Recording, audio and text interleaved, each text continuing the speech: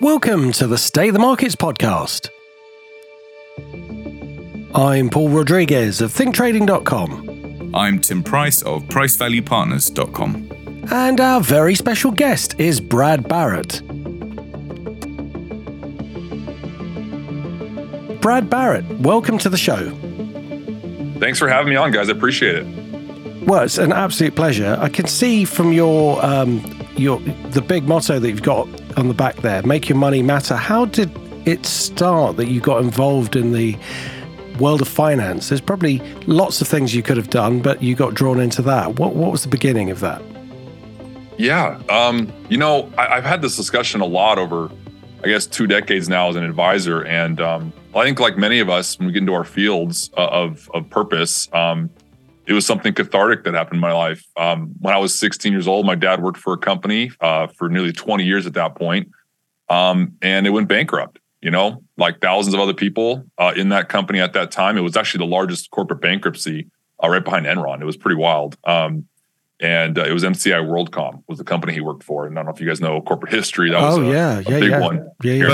Both companies that were heavily recommended by Merrill Lynch. So I was working for them at the time. Exactly. So analysts were all over these for many, many years. And obviously there's vast differences between the two, because obviously at 16 years old, I became a student of the game to realize, how could this happen kind of thing. So I went knee deep in that whole thing. That's a whole other subject matter for us. But really it was the CEO of WorldCom at the time just decided to pump the numbers, out of greed or whatever else. And he's sitting in a jail cell somewhere, and rightfully so. But my dad and thousands of others, we lost the job, and I was 16 years old. I have 2 younger sisters, and my dad was in telecommunications. My mom was a teacher. My grandfather, most of my grandparents were military. So no one had a financial, background per se. And I don't know, guys, I just basically said, I want to learn everything I possibly could about money. And, right then and there, I feel like God touched my heart and said, that's what I want you to do for your life. And so to this day, gents, I went into a local bank, and I'm not sure what I said, but I became a teller there at 16 years old, a sophomore in high school. And that was the start of my financial services career. And when I got into college, I worked with a broker-dealer, an independent broker-dealer out here. And I started my practice, if you will, of actually going from financial servicing to financial advising. And we're sitting here 20 years later. And I've been fortunate to be able to hook up with some great people here at One Capital Management about 13 years ago. I have 4 partners that really started the firm here, and I came in as kind of the 5th, and we have others now. And it's been a fun ride. Our core ethos is really, simple and elegant in terms of private wealth management, which, is to us different than quote unquote financial advising, because we want to really provide value to the client on everything from the advanced planning concept of things to the investment management, as well as the relationship management. So it's much more relational to us than transactional. So that's probably the Reader's Digest version of 20 years of background, but that's kind of how I got to here. One of the things that's become a very popular theme on our pod over the last couple of years has been the role or lack thereof of the educational system in people's awareness of finance. I mean, Paul and I can speak for the complete lack of any content relating to investment in the British school system. But I mean, how does it work, if any different in the States? Same. I mean, it's one thing we talk about. What's really cool, I think you guys can agree, and this is probably worldwide, but I know for sure here in the States, there's been this financial literacy in the past probably 10, 15, 20 years maybe, that we're starting to see this financial freedom concept come around, so it's not this plug in, plug out kind of environment. So it's more about financial education, financial literacy. The actual education system here is same thing. I mean, it's not like we're teaching, our high school students about to go into college, what a mortgage is or how to manage credit or debt.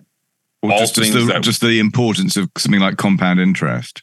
Yeah, or exactly. I mean, let alone investing, of just understanding time value of money, exactly to your point, right? I mean, I've always shared, and my mom was a teacher, right? So I used to go into her class. She taught 2nd grade and 4th grade, so primary education here.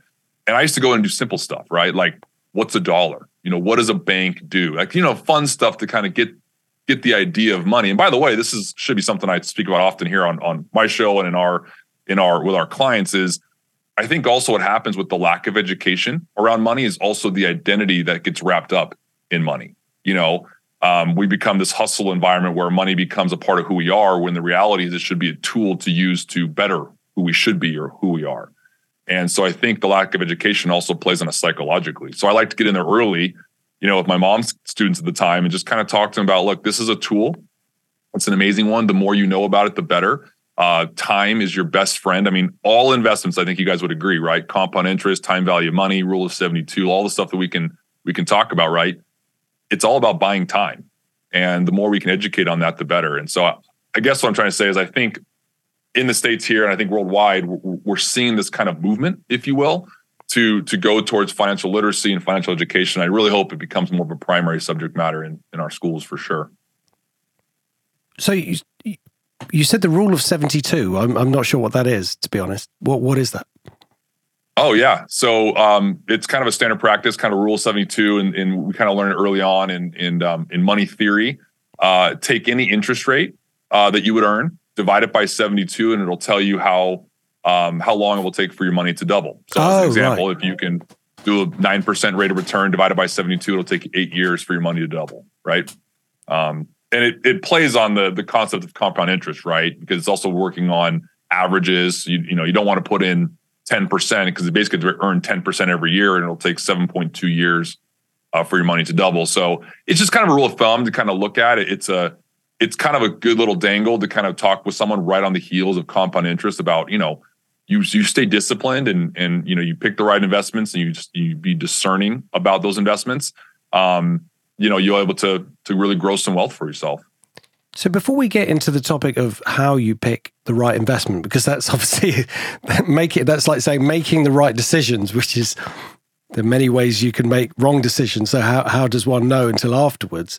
Yeah. There was a big jump from when you first discovered that you wanted to get into and find out about how this company, the MCI WorldCom, had actually gone down, and then deciding to take control of your money. I'm guessing that you're a very analytical person, because you wouldn't have wanted to do that unless you wanted to get to the nuts and bolts of what was going on and strip everything down and work out how things work. Which is something that many people in the financial markets shy away from, because unless you do that, you won't really understand what's going on. How did that step go from that initial interest to you actually having a firm with partners and what you've created today? Yeah, it like I said, remember I was a teenager at this time, right? And all of us have been there before. I'm 16. We like to think we know the world at 16, but we also know we don't, especially looking back, right? And I think I just really, when I say I looked into it, I remember this was like right around the internet. I mean, this wasn't like why we didn't have social media. So it was just reading articles and trying to understand things.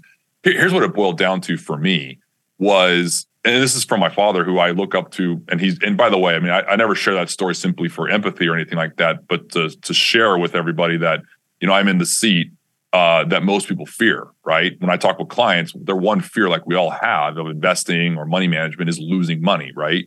And that's what launched me into this, because my family, we went through that. And to me, it was planning. That's what it came down to for me. It was the lack of advice my father might have been getting about diversification, which I know is a very boring and overused terminology, but it matters. It comes down to the simple concept of all your eggs in one basket. I mean, my dad was, he was a smart guy and he made a good salary. And by the way, he's one of many, right? He made a good salary, but he was a company man, right? And he was putting all of his vested options as it went from LDDS to MCI WorldCom as the company was growing and being acquired, right? He was getting shares, invested interest, and so on and so forth. And that's where it comes down to, this concept of making sure you have diversification, understanding and speaking with an advisor to say, hey, I have a lot of my net worth in this one area. Should I or do I need to diversify myself out to protect myself? So I learned that concept through my research, if you will, during that time period of like living through it. And that's when it kind of dawned on me. Remember, I'm 16 years old. It wasn't like I was like, proficient in this, but I was learning the mature concept that, I wanted to make sure I had diversification within my own life, right? This is true not just of money, but just as life in general, right? And so that's where I kind of built the idea of getting into financial services to learn about money. And then from there, it just expanded into wanting to be on the financial advising side, the actual relational, working with clients, helping them structure their planning, helping them structure their investments, and providing that diversification. And that's where the purpose for me was born, was in that research, realizing that it ultimately came down to, and there's a lot of people to blame in that whole situation. I mean, there's corruptness for sure within these companies that were doing these crazy, stupid things, quite frankly. But at the end of the day, we also have to be mindful of ourselves too and say, okay, well, we need to plan and to be diversified. And so that to me launched the whole wanting to be a financial advisor and really wanting to help people with that very simple subject matter that I think a lot of people just look over, right? Because everything's going well and it will go well to a point. And so you need to make sure that we also peel back and understand that being diversified doesn't mean being necessarily conservative. It just means being proactive and being mindful of life's ups and downs.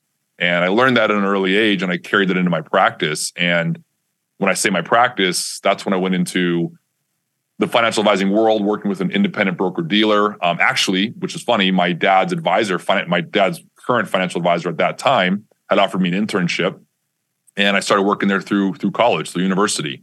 And so I'd work there on holiday breaks, on summer breaks, and then after college, got a full-time job there and worked there for a couple years. And through that process, met Pat Bowen, who's the president of One Capital Management at that time through that process. And after a year of discussing with them, it made sense for me to move from that broker dealer and to join with One Capital Management. And at that time, we were at around $500 million in assets under management. Today, currently, we're standing about $5 billion. And at that time, we had about 7 core employees, and I was one of them. And we're now at almost 85. So it's been quite a ride to be able to provide value and do all the things that we as a mission statement, we as a company are doing for being financial advisors and private wealth managers for our clients. I've got a question in relation to the individual risk and return appetite. Do you think that the fundamentally, all things equal, that the advice for an average guy in the street who's maybe just starting out in his career and just starting to save, is that going to be similar to someone who's already independently wealthy or was already wealthy before the relationship began? Is there should there be working with an between, advisor? Yeah, is there a difference between, let's say, advising the wealthy versus advising average investors? That's a good question. My first answer would be no, because we have to peel back for a second, right? If I have 2 people that I meet with, let's say today I meet with someone at 10 a.m. and one person at 1 p.m. The person at 10 a.m.'s got a lot of zeros behind their names, to your point, and the one person at 1 p.m. has less zeros, let's just say. Our discovery process for us here at One Capital Management, which is all I can really speak to, is understanding who they are as a person related to their money. So that has really nothing to do with the zeros or the net worth. We strip down, try to figure out what their relationship with money is. And through that process, and by the way, when I say that, the qualitative aspects here, not the quantitative, right, is things like their interests, their hobbies, their values, their relationships, things like that either got them to where they are right now, which to some might say, okay, the person at my 10 a.m. example was successful. Okay, well, that doesn't mean the person at 1 p.m. wasn't successful. They might have different values, interests, hobbies, and so on and so forth. So our job is to make sure we meet them. Here's what we say at One Capital. We want to meet you where you are and understand where you've been, because that helps us, to understand where you're going to go. And, what I've found, to more directly to your question, Tim, which is a good one, is the risk appetite has been, by and large, the risk profile, if you will, has probably been a little bit more aggressive on the ones with bigger zeros. But again, there's some differences there, right? Did they inherit that? Was there funding, prior from family or things like that going on?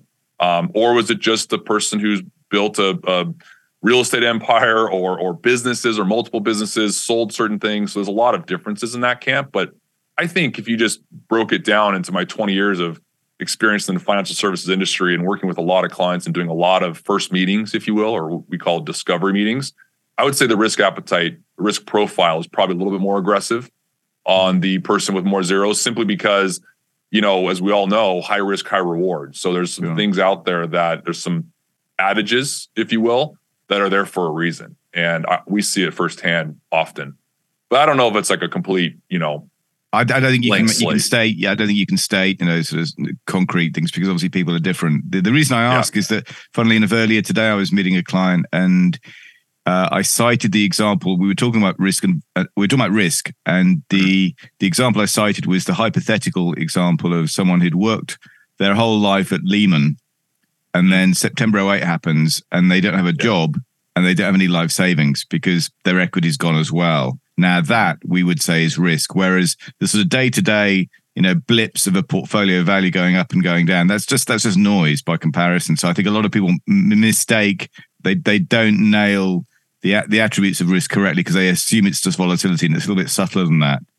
The other reason I asked the question is that from a personal perspective, there's a book I came across about 98, 99 called Against the Gods by Peter Bernstein.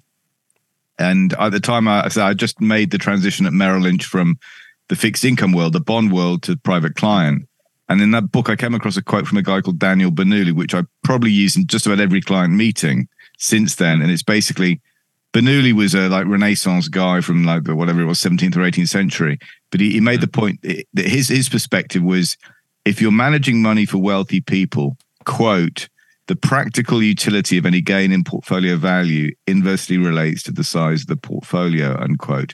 Or in plainer English, if you're managing money for wealthy people, just don't lose it because they've already got the money to begin with, which is why I ask about whether there's a distinction between the wealthy and let's say the aspiring wealthy, because one is trying to grow wealth and the other is just trying to retain it. Yeah. I don't disagree at all. I mean, I think we here as money managers as well as, professional advisors, right? Again, the risk profile might vary, but you're right. I mean, I think those who have grown it, well, it's the whole concept too, right? Of the higher you go, the higher you have to fall kind of thing. So I think their risk parameters become a little bit more about safety, but I don't know. Having this conversation real quickly, I just kind of flip that back and say, I've met a lot of people in that regard too. And again, we've all been in these client situations where individuals are different. But sometimes I feel like the ones that have attained that, they're looking for security with us for the long money management of their portfolio, but they're still relatively aggressive and still like these returns, that they want to seek because they've been seeing that in their businesses or whatever net worth they've achieved. So it's kind of this marker of, the big tree fall hard kind of thing. They're worried about that, right? So that they don't have that fall. And I think the people that are still growing, I think there's definitely something to be said about that. It's a great quote.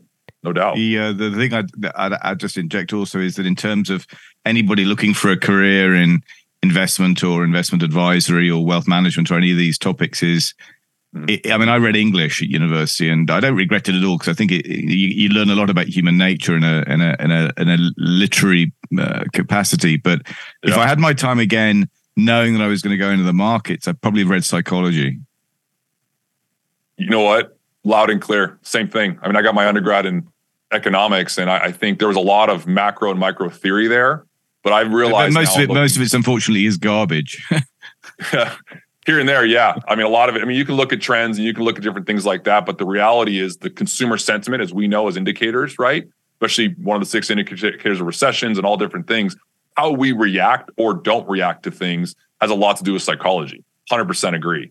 I remember my senior year of my undergrad, there was a professor that came in and was going through some different things, and I'll never forget what he said. There's a theory behind it. I'm blanking on what the term was, but it's like we as humans, we remember the $1 loss more than the $10 gain, and that kind of set off this whole thing for me. Where the loss always hurts more. The loss is always and during volatile markets, as we all know with clients, we tend to get really myopic. Right? We tend to focus on right now, and we don't open up our windshield, if you will, and realize that a lot of these things and these black swan events that happen, they're there, but they happen every year in just different ways. Not to say we need to not listen to them, but a lot of it is noise. I always say to clients, my big saying is, it's not the water around a boat that sinks the ship, it's the water that gets in. And so filtering that psychologically, the rational mind, the logical mind with your emotions, has a lot to do with it. And I think to the conversation we had earlier, and now Tim, I think it's a great point you just made. It's like now more than ever with this financial literacy, this financial freedom, this whole DIY movement has also come around, right? This do-it-yourself environment. And again, I've shared this many, many times on our show with our clients, just on our broadcast, if you will, that as professional money managers and financial advisors and private wealth managers, I'm fine with it if you can remove the emotions, which to your point, Tim, is psychology, right? If you're a robot and you can say and look me in the whites of your eyes that you wouldn't react in March of 2020, or any part of 2018 or summer of 2015, or I mean, we can go back March 2009. March 2009. I mean, 01 during the tech bubble. I mean, we could name all these different events that have happened. And I share this about me, for me, I tell people, my wife, Veronica and I, our assets are managed by the same portfolio manager here at One Capital as my clients. Some of my clients are kind of taken back by that because they're like, well, don't you know what you're doing? I'm like, well, same reason why a surgeon wouldn't do surgery on himself, right? A, it's physically probably impossible. But for us, I also know I'm a human, and I'm going to tell my clients, like, I'm still a human being out there with emotions and behavioral traits of my own psyche that I don't even know subliminally are there, subconsciously are there. So having that, unbiased and objective view, I will go to my grave saying this. I feel like that is so much value there that sometimes can't even be quantified. That is so real, and it's just important for people to know about. I mean, find that person you can build trust in and and I think you guys would agree, Tim, with your practice. Sounds like, I mean, there's something there, and the psychology has a lot to do with how we perceive money. Yeah. Sorry, Tim, I left you. I thought you were going to answer on that. No, I was going to effortlessly, gently segue into trend following. Yeah. Okay. So I thought that's maybe it's an area that you'd like to come in on. Well, what I was thinking as you were speaking about, first of all, if I could circle back a little bit towards what you were saying about how you deal with clients. The thought that popped into my head then was how you deal with clients, and I don't, right? So it's, you guys are the experts with regard to what you have to do. I would have thought depends quite a lot on the market environment that you see before you. So if you've got a very volatile market environment, what clients' expectations are going to be extremely different to when you've had a 5-year, 10-year bull market, and then the expectation is that they want you to continue in that vein. Would you say that is correct? And I think it'd be interesting to hear both of your views on that. And that plays into the behavioral finance, which I totally agree, Tim, then plays into what technical analysis is. And one of the reasons why I was quite excited to speak to Brad today was because you've listed as a important topic, behavioral finance. And I think that's, once you've understood the nuts and bolts of the markets, that's where I think people differentiate their interest. They show real deep understanding once they get to grips with behavioral finance. So starting with Brad, what would you say about that in terms of the market environment to what clients expect? And Tim, that's a great question, Paul. I'm interested in having the conversation with you too. I've noticed in 20 years in financial services, 15 years with advising clients, is that psychologically, I feel like most of my clients shift within their own environment. So to your point, Paul, which is like, let's say you have a 5, 7, 10-year bull run, right? They're expecting certain rates of return. And yes, I think then when you go into volatility, that's when I was mentioning they go myopic because they realize what they earned yesterday and they're not understanding that these things go up and down. Like if it only went linearly up, right? You wouldn't need an advisor. You wouldn't need investments. You just rode the wave up, right? And so I think what I've noticed is that they understand, like, logically. So again, getting into the behavioral finance side of this, they understand, like, when I'm talking with them, they understand logically that we're in a volatile market, but their subconscious, or whatever you want to call it, is saying, but I still want the returns and I don't want to lose any money because of what I saw the past 5 years. Not realizing that if you've earned 8, 9, 10% on average, I'm making this up hypothetically, over that bull run on average every year, and now after 1 year of volatility, their net total time weighted return is around 5. They lost money, but they gave back profits. And understanding that difference for them has a lot to do with how they look at their current investments. I mean, to most of my clients and to most people out there as investors, I think you go through a volatile market, one trading day can seem like a very long day, and it's almost hard to see tomorrow.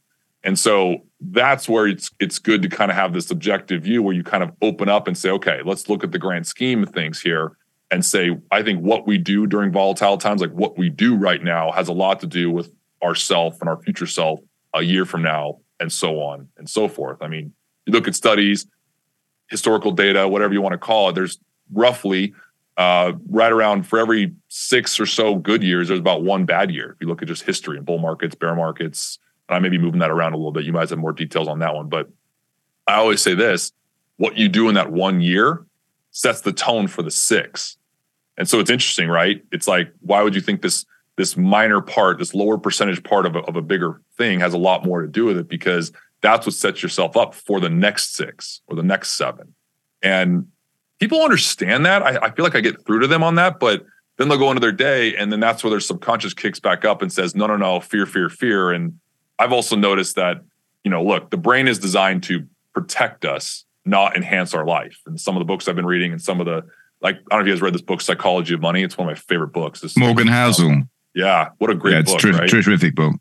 Such a terrific book. And there was a lot of concepts in there that you understand. And I kind of did some digging, just my own research. And again, Google can be its own thing, but it's amazing how the brain's set up, right? It really is designed to protect us. It's not really designed to enhance our life, right? It's logical, it's rational, it creates grooves and waves with different frontals and back cortexes speaking to us in different reasons. And it's really what keeps us in track. But it also says if we've gone through something previously, it tells us what we want to be doing going forward. So it's like, if we went through a volatile market this year, it's kind of weirdly saying you're going to see it next year, and then the year after that, and the year after that. And it's like, well, that may not be true. If you look at history, that just hasn't been the case. So longer-winded answer, I think, Paul, to your question, but I do feel like the concept people bring into a good year versus a bad year, they get wrapped up in what it was versus what it is. And as an advisor, I'm always saying you got to not look at always what it is, but you got to look at what it will be. And so that's where the conversation comes around about diversification, management, staying in the course, discipline, discernment, all that stuff. There's a great quote that sort of reinforces what you just said, which is, I forget who made this one, but it was a lot of your money is made in bear markets. It just doesn't feel like it at the time. I know, and that's so true. And I've been saying this, and in bear markets, people look smart, but it's where bulls actually make money, And so it's like when you are out there right now, a lot of people, and I don't know about you, Tim, if you're seeing this, but everyone out there is loving the fear mongering, if you will, and kind of sharing the this, that, and the other. And we see it in politics, we see it in everywhere else. And I'm not saying that's not valid or true or real or anything else, but it's kind of opening up and kind of keeping out the noise, right? But a lot of money is made. What you do right now, what you're doing during volatile markets, has a lot to do with how you're going to make money tomorrow in a bull market. I completely agree. Just to jump into the here and now, is there a likelihood is there a possibility that US may actually default? I don't know about you, but I've been kind of going back to studying 2013. I think there's always a likelihood. I don't believe in the never say never situation. The reason I ask is because it feels more likely now than I can ever remember in my career. Because the situation of the US and let's not pretend the UK is some kind of shining paragon of virtue when it comes to fiscal probity. Right. Everyone's in the same boat here, and we're all sinking. Yeah, I mean, I think it's a real possibility, but I think it's how we're going to react through that. And I've always said this too. It's like, what is it going to show us? Like, we can all learn from our mistakes, right? Let's just boil it down to human beings, like what we tell our kids, right? My big fear is, if we do, are we going to learn from it? Simple things we tell our clients is live within your means, right? Don't spend over what you got. I mean, if every government followed that, we'd be in a much better situation. And I think we all can agree, right? If you lined up 10 economists, 10 advisors, 10, investment gurus, whatever you want to call it, and you say, give me a recipe for inflation and recession environment, it'd be close the entire world down and print money. We did that, did we not? Yeah. So it's kind of like this is coming to roost for us a little bit. And I think what we learn from this, same thing we're talking about, it's almost a good parallel between bears and bulls, right? We're talking about that a lot today. It's like what we do during things like a government shutdown potentially, or defaulting, or whatever it might be, defaulting really in this case, are we going to learn from it? Because that has a lot to do with our tomorrow selves, no different than a person investing in a bear market, not thinking ever a bull market's going to come back. I think it's a possibility, but hopefully it's not, right? Hopefully they come to a deal here soon. How would you define what money actually is? And in some ways, that is a difficult question.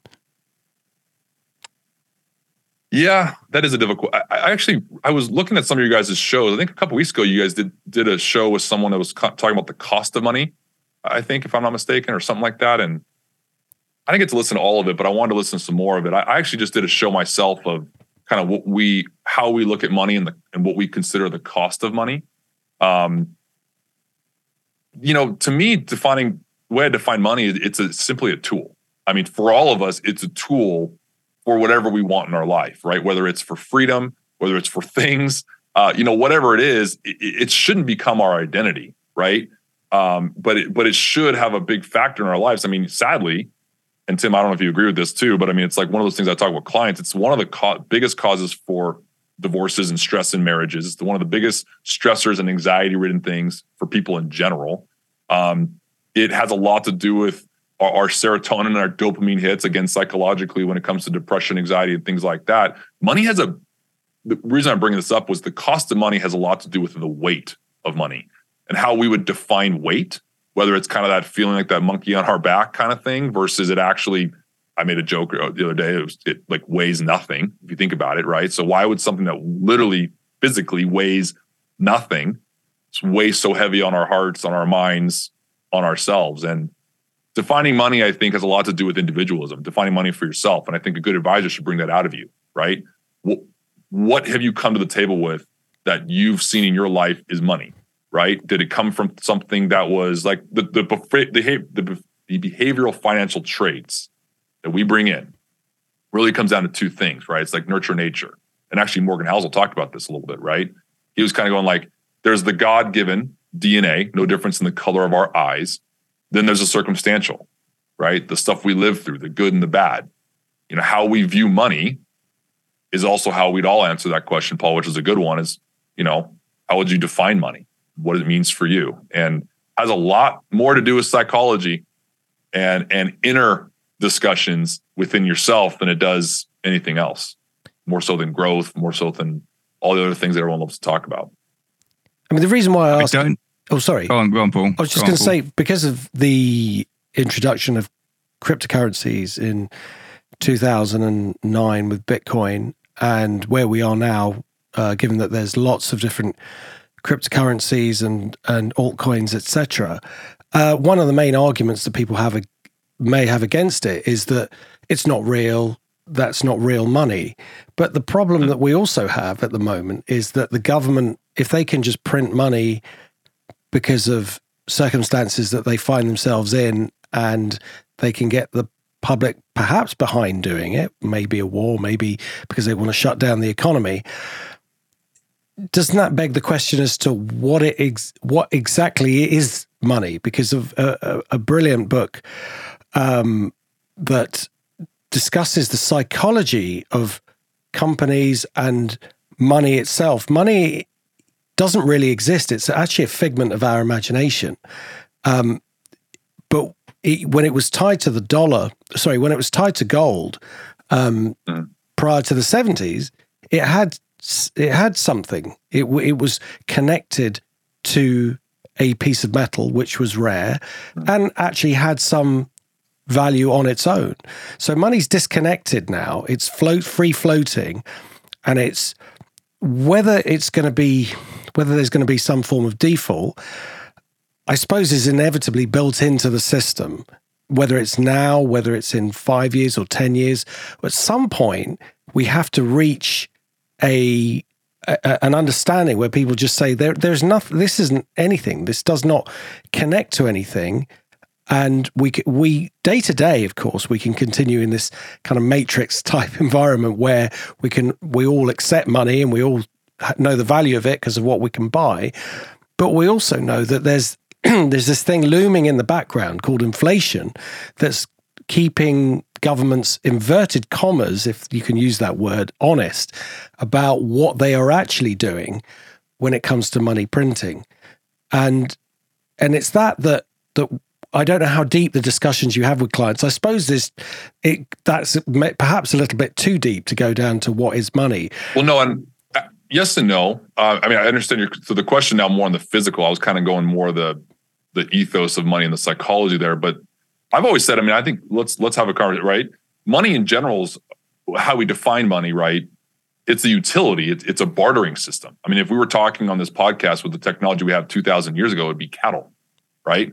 It was what was accepted in the marketplace for goods and services. And gold and silver. Well, yeah, obviously commodities like that, gold and silver, oil, corn, coffee. I mean, things that were of value, right? That's how we all as humans define that in the quote unquote marketplace. Marketplaces now are a little more digital and, obviously with coins becoming a form of currency outside of my lame example of a cattle or bartering system, it's kind of defining that. I think over time, if you look at it, and I share with clients that it's interesting, we've obviously evolved. And so I think for all of us, I think it'd be remiss for us all to just say we're never going to evolve out of the dollar or a coin base or something like that into something more digital. I don't know. I mean, I've shared with people that, I think evolution is a part of human nature. So it might be something that we're going to see.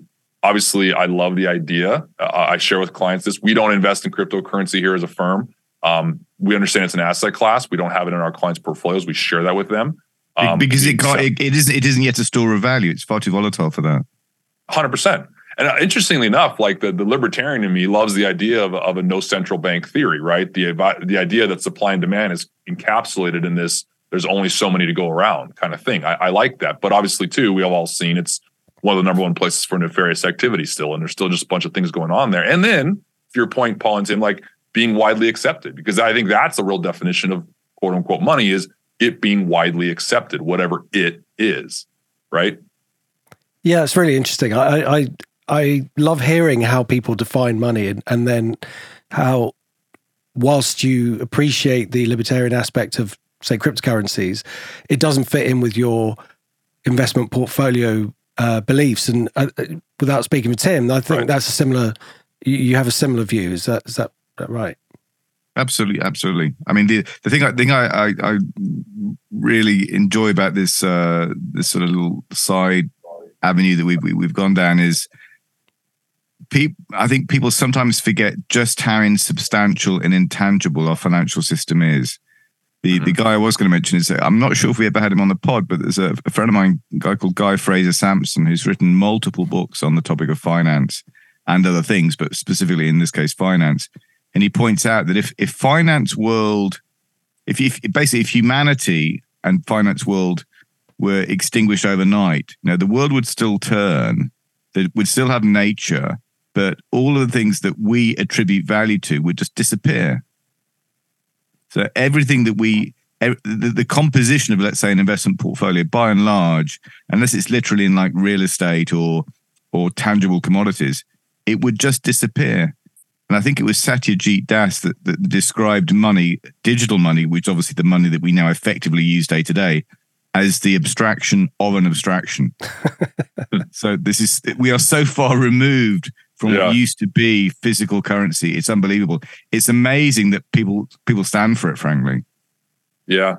No, I mean, I think hearing that, first off, brilliantly said. I mean, hearing that, it's kind of like, again, I just have to go back to the psychology when I talk with clients. And Tim, I'm sure the same thing when you're going, if that were the case, which I totally agree with, and I'm just digesting here, then the store of value that we all have around what it is that we define money with, if that was all removed, right? That's why I tell clients too, if the real salt of a human has a lot to do with if you lost everything.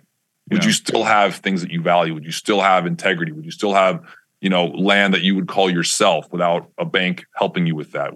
Things like that come into play. And so I think it leads a lot of people sometimes into realizing like, we have to kind of take into empowerment ourselves and to control our own situation, and because, if we're going down this path, it's like it really totally could be pulled out, the rug, so to speak, could be pulled out from under us on certain things, being that we are so digital and we are creating or using a currency that technically is an abstract of an abstract. I love that.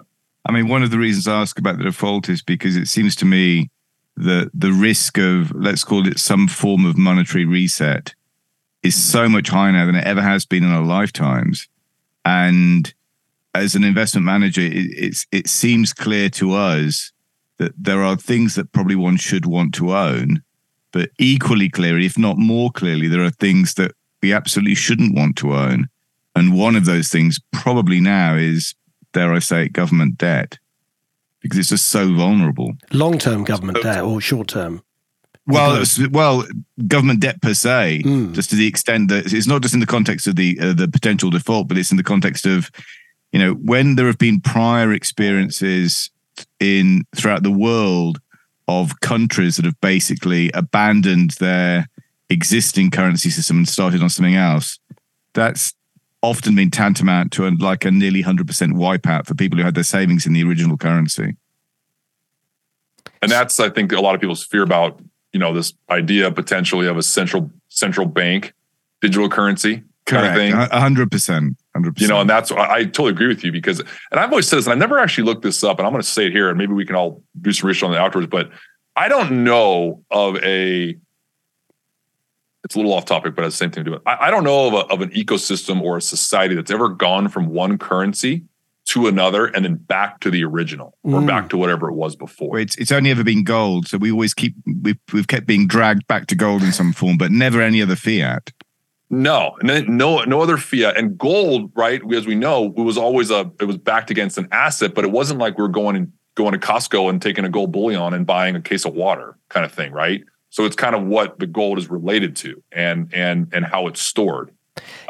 Yeah, I mean, physically, we can see that how gold became the store of value, but it was the paper that was more convenient. So paper money was just a technology. It was just a way of being able to say, look, I've got this gold in this bank, and here's a note to say that now this gold is your gold.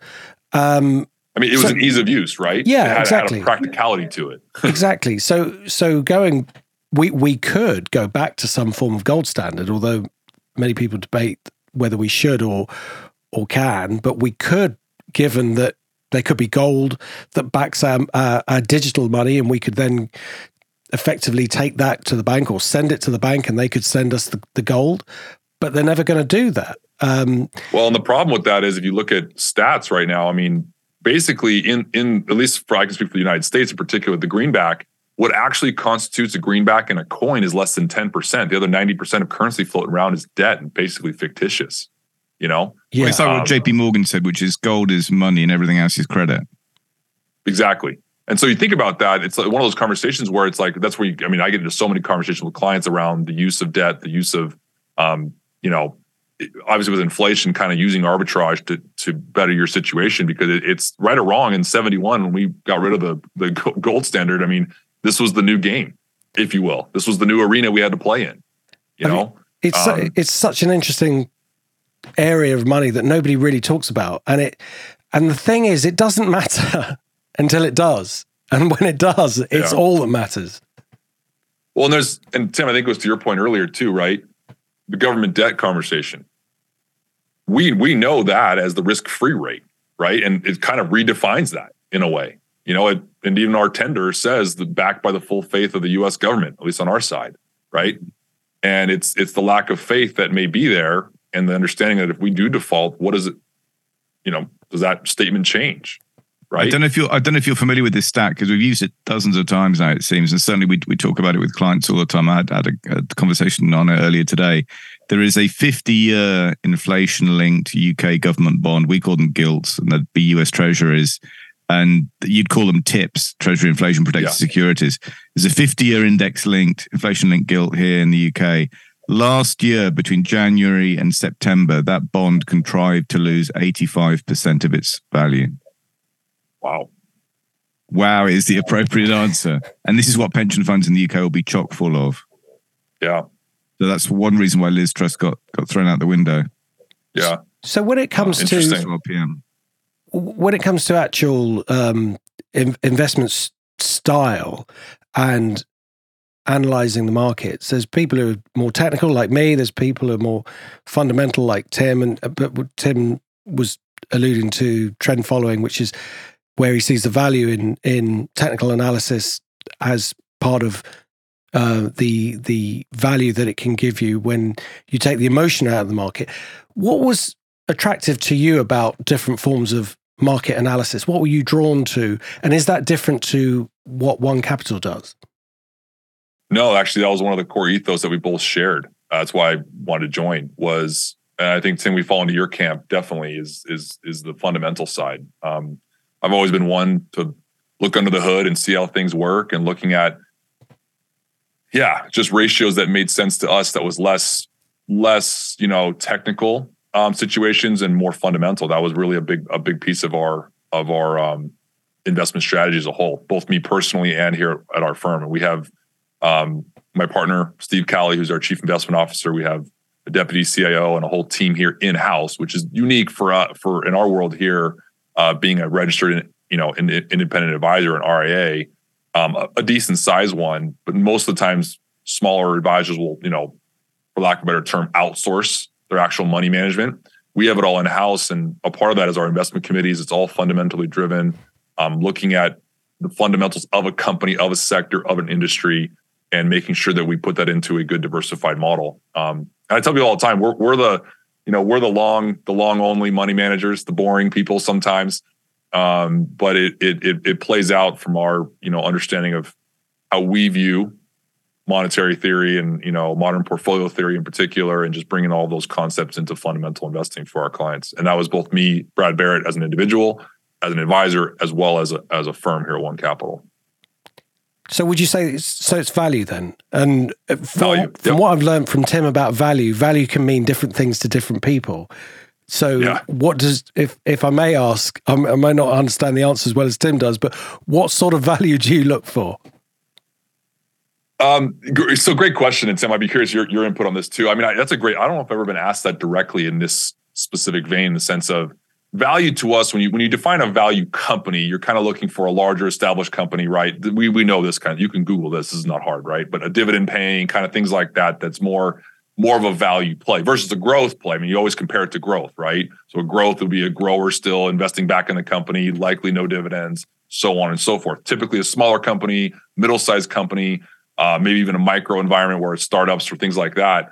But when we're looking for value, we are looking across the board, not just for specifically value companies that would be in that box. And so I'd answer that question simply to say we're looking for value that drives, as much as seeks alpha as best we can, seeking returns. So having some good allocated numbers or allocated percentages to some growers that we see value in, while also backstopping some other things in that environment or that sector or that industry with, say, a value play, for example. There's a lot of ways we structure that in terms of, our investment management, depending on the allocation for the client. But to me, we're seeking value, both not just staying in the value camp, but finding value in the growth companies in different sectors and industries that might not be of value, but we're mixing them together and making sure that they work for, again, the growth or the protection of the client and their assets. So am I right in saying that if your client wants to take more risk, then you would tailor the portfolio towards more growth stocks, and if they're very risk averse, it would be pure value, where perhaps the companies would be not necessarily growing much, but throwing off a lot of cash and very stable? We might get more simple than that and say, instead of staying just in the equity markets, we would actually probably notch the bracket up on percentages or what's going to overall equities versus fixed income. So that's kind of how we would look at that. Frankly, it'd be a little bit more of a concept around allocation, fixed income versus equities. Now, in the equity pie, right, it would get a little bit more diversified, but it wouldn't be that we would necessarily go more growth versus value. It would just be more equities within our same diversification within the equity model.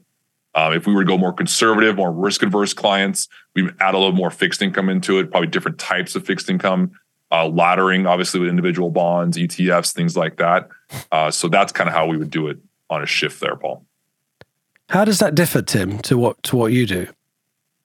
I guess I mean, I would imagine Brad's perhaps the word constrained springs to mind. Anybody that's working for a regulated company has to be mindful of what the regulator permits. So we need to sort of pay due homage to in our case, it's the FCA. But our own experience is that the regulator is actually more accommodating than some firms sometimes believe. So I wouldn't say we go out on a limb, but we have some, let's say, we have quite a lot of our portfolios are quite focused in terms of what they invest in. And in some cases, we don't own bonds at all, which would be probably anathema to many RIAs in North America.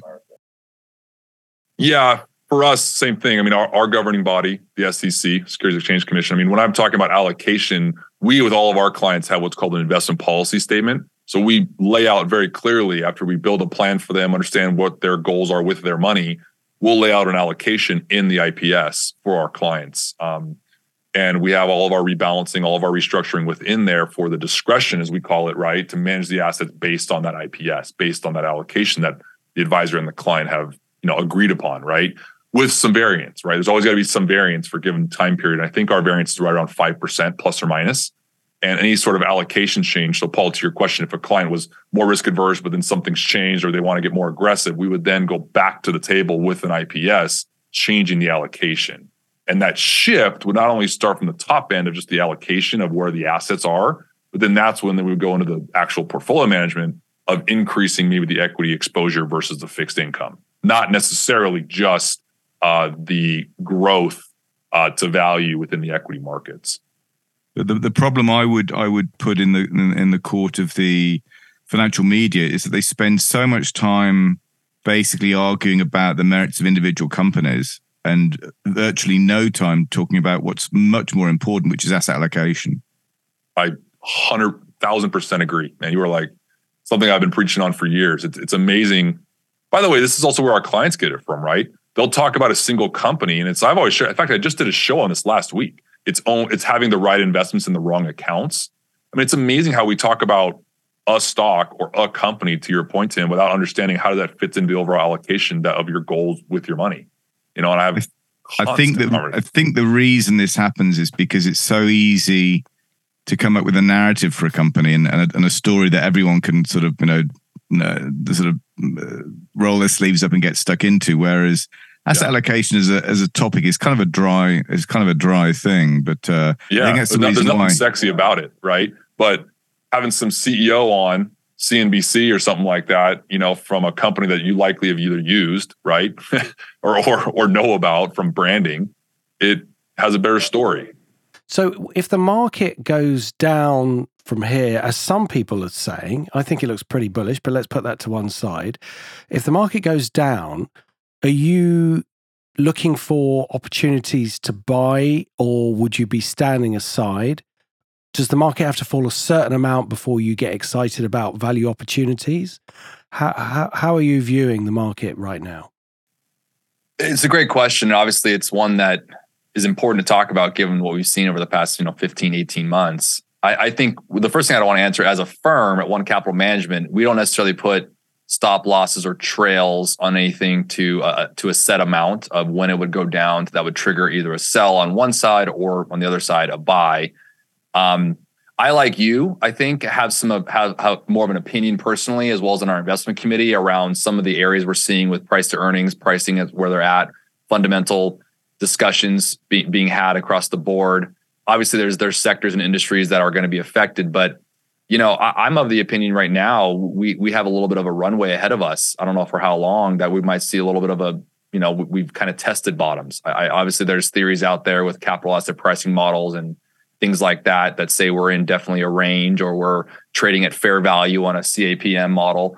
But I mean, again, those are a little bit more technical and more benchmarks than they are fundamental views. But I'll say this, like, philosophically, being that we're from LA, being I'm a West Coast guy, I do a lot of surfing. So I surf every week. Lived in Hawaii for a couple of years. It's a big part of my life. And I bring that up for this reason. It doesn't matter whether you are a surfer or not. We know oceans, right? We know tides come in and come out, right? And I see a lot of guys, they'll go to these certain rocks, these certain points to jump off to get to certain waves, right? And I bring this up simply to say that when you jump off a rock to the water, to an ocean in particular, it's interesting because they wait for the tide to come up and then they think, oh, it's comfortable, so now I'm going to jump. But we know with tides, they go in and they go out. By the time that person jumps, the tide has come back in. Now they're jumping and landing on rocks. Where I tell people this as an analogy, at least here on the West Coast, in the United States, is that we actually want to jump, or we want to consider jumping when the tide is low. Because when we jump, by the time we actually hit the water, the tides come back up, gives us a nice soft landing, and it rides us right back out. And so that's an analogy I use a lot with my clients, saying, look, when things look as they might look with volatility, it's the time to check in with your advisor, and it's the time to check in with, your overall plan and look at your time frame, obviously look at your risk tolerance. But I think, guys, we can talk about this. We know this, that if you look back in history, money's made in bear markets. So whether or not we are all in agreement or across the world, if we lined up a bunch of people, said we are in a bear market, coming out of a bear market, in a bull market, the reality is we've been in one, we've seen that. And I think it's a good opportunity ahead of us. I remember Tim was very excited, or I heard someone saying about Tim being very excited in 2008 that the market had gone down a lot and there were plenty of value opportunities. Am I remembering that right, Tim? Well, I'll claim whether or not there's any validity in truth. I'll claim it regardless. History is written by the victors. So indeed, there you go. Indeed, yes. So well, it's always sweet and sour, right? You don't want to see that kind of a correction like we saw in 08, but at the same time, if you have the mindset, you can see opportunities. I always tell people, volatility can be a good friend to you if you know what you're looking for. Yeah. I think the common thing that I'm getting from the dialogue we've had over the last week is that the single biggest, it's just confirmation of things that previous people have already observed. The biggest threat and the biggest challenge facing every private investor is themselves. It's psychology. It's not the market. It's not maths. It's not analysis. It's simply human nature. I 100% agree. In fact, I was just reading the Dalbar report that came out end of last year. For anyone who hasn't heard about those, it's basically a quantitative study on behavioral traits and behavioral emotions and how they manage their money. And every year, have you guys heard of this report? No, sounds fascinating. So it's called the Dalbar, DALBAR. It's amazing. It's literally called the Quantitative Investor Behavioral Diagnostic, and it comes out every year.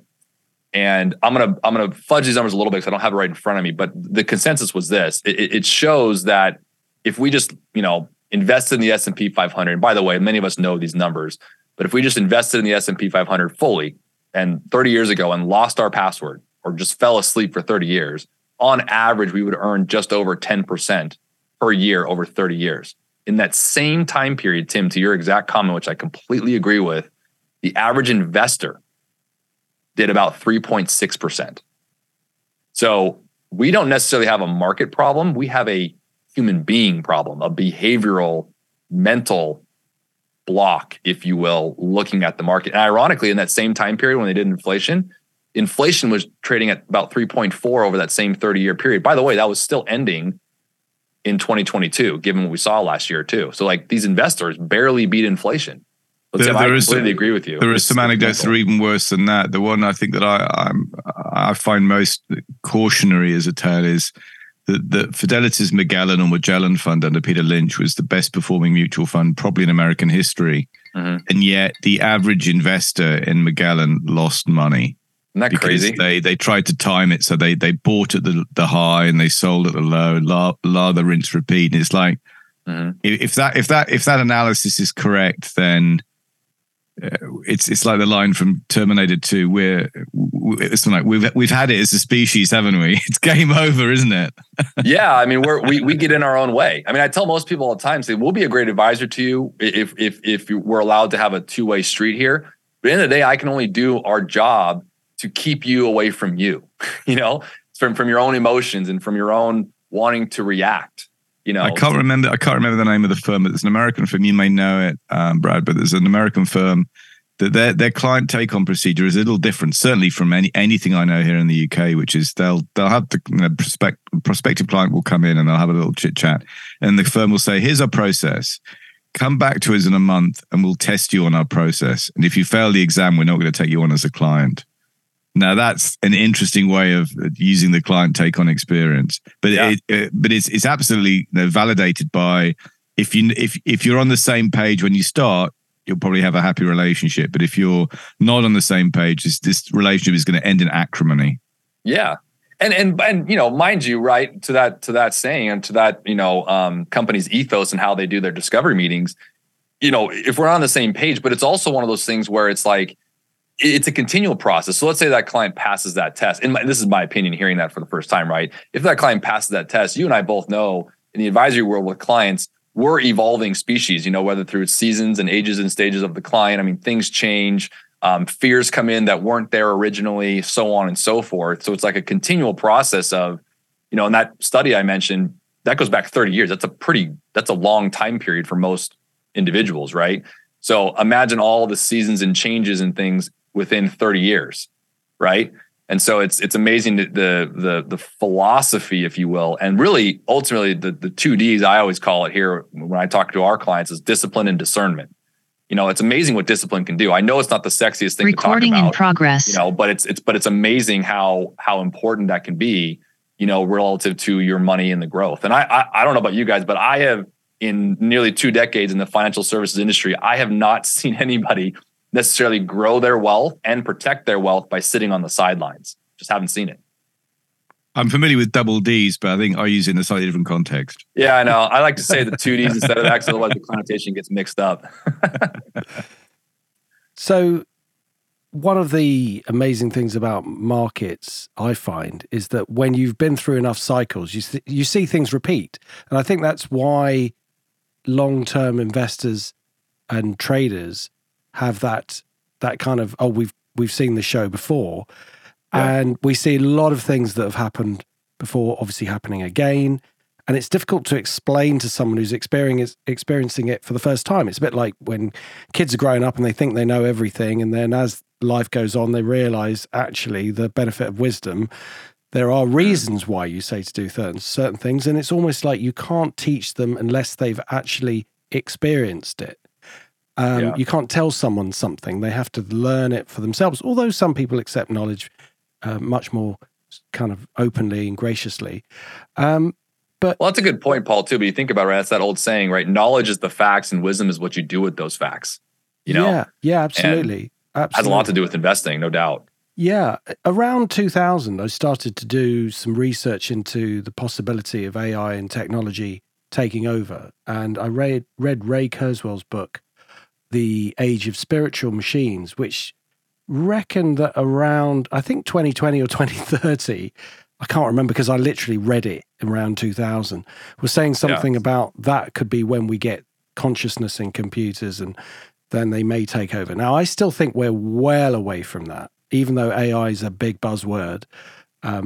They are far from intelligent. They may appear to be intelligent and they may be doing things that we can't do, but computers have been doing things that we can't do for a very long time. What's your opinion on AI and whether the market will actually change? And there's a question for Tim as well, because as you're both looking at value investing, could the game change? Could there be a different way of investing? Well, I mean, right now, given the fact that we're talking in a certain week when we just saw what happened with NVIDIA, just point blank saying it. I mean, the general short answer, in my opinion, would be, yeah. I mean, it's gonna, whether it's through consumer sentiment and just, hoopla going around at this point, it'll change some things. But I think under the hood and in the fundamentals investors for long-term value still comes down to, what that company ultimately does with it, how that affects other verticals within their businesses. And then obviously that spreads into the sector and industry and so on and so forth.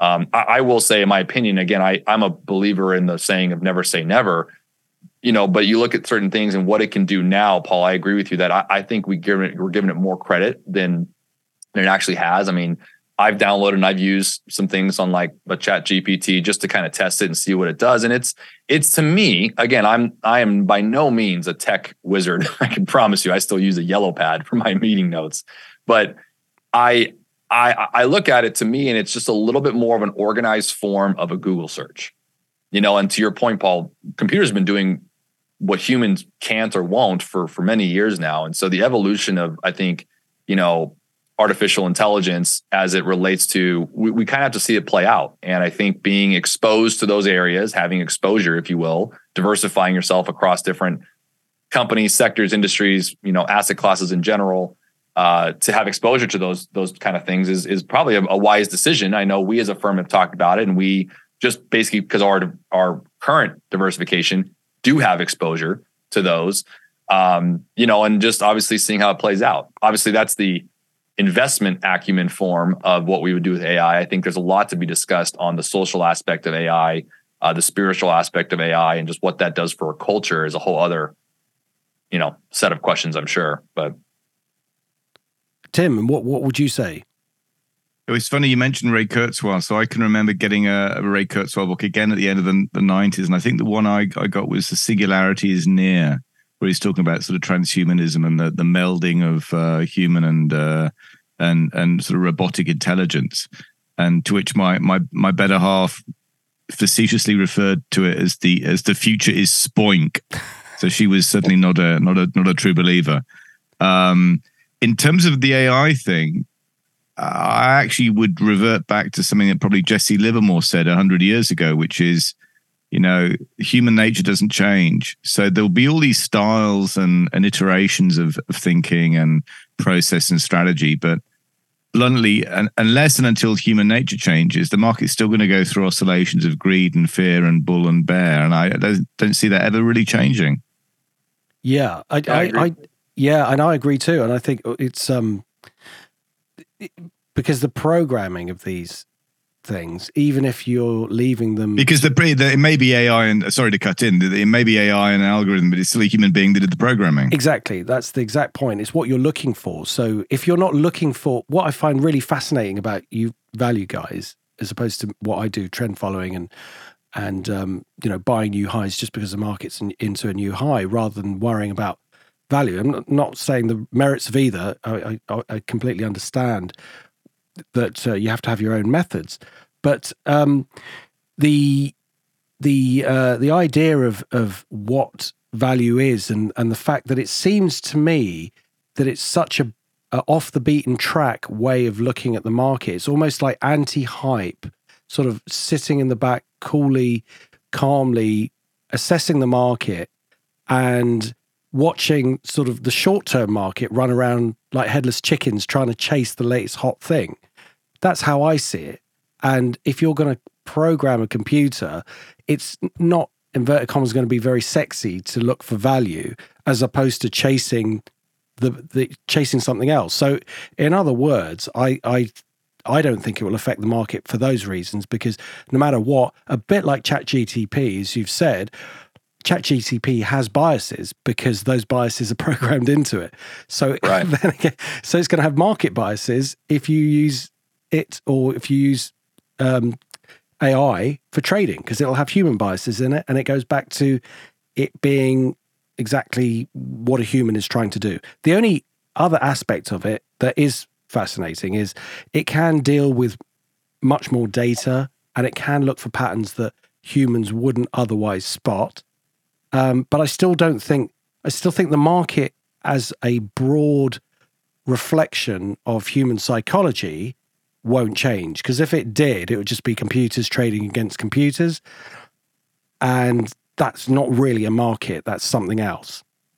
I agree. And if individuals or human beings, back to our original point, are involved, they're still going to have their behavioral, still going to have their emotions. The computer's not going to relieve them of that, right? Yes. I actually mentioned last week or 2 weeks ago or something on our show, I saw somewhere, I don't know who it was, some, typical influencer talking about money. He probably has no business talking about it, has no experience, hasn't really been in the trenches of being an advisor, kind of flippantly saying, you don't need an advisor, you can do it yourself. And I've always said, like, look, the DIY thing is fine if you want to do that. But my opinion is, if you're a human being, unless you're a robot, you're going to come up to these things at some point in your investing career or life and have to make decisions that I think your logical, rational brain is going to be at odds with your emotional, side of things. And it's just the robot, even if, what do you want to call it, the AI might be there, but if it's client accounts, which means they have the right to deposit, withdrawal, whatever they want to do with it, their accounts, right? The computers can trade against the computers all day long, but if the client is fearful, just like they are in the normal world, like we see now, If they pull out, then that's that. And, when you guys were talking about the value side, and Tim, I don't know if you thought this as well, but it kind of struck me to maybe 10, 15 years ago when I was having conversations with clients when we're seeking value. When we were having conversations, probably more so like 5 or 10 years ago, when you start looking at things, you have to value things differently, right? I mean, one of our largest automobile companies technically has no assets, Uber. You look at one of the largest marketing Airbnb advertising. has no real estate. Yeah, Amazon holds no ad. So you start looking at these very large value companies that we have to assess them differently because it's a different game. Facebook has no real assets. Amazon has no real assets. It's a conduit, but they're these large cap value companies. And so the same thing I would think goes in the future for us to assess, value plays with things like artificial intelligence or anything else. But I think it also depends what your objective is, and not everyone has the same objective. So we touched on this the last time we spoke, which was, is there a different objective for, say, someone who's humongously wealthy versus someone who's just starting out in life and is looking to amass in sort of investment capital relatively quickly? And the quote I always go back to is the quote from Bernoulli, which is basically, wealthy people want to keep what they've got. They don't necessarily want to double it, but they sure as hell don't want to lose it. So, and the sort of regulator, at least here, and I suspect it's probably the same in the States, pays at least lip service to that principle by sort of insisting that if you've got like an age-based approach, then the asset allocation has to be borne in mind. So in other words, if you're dealing with an 80-year-old, the asset composition of that portfolio is likely to be different from a 20-year-old. Yeah. I mean, there's definitely, we definitely have those kind of standards as well.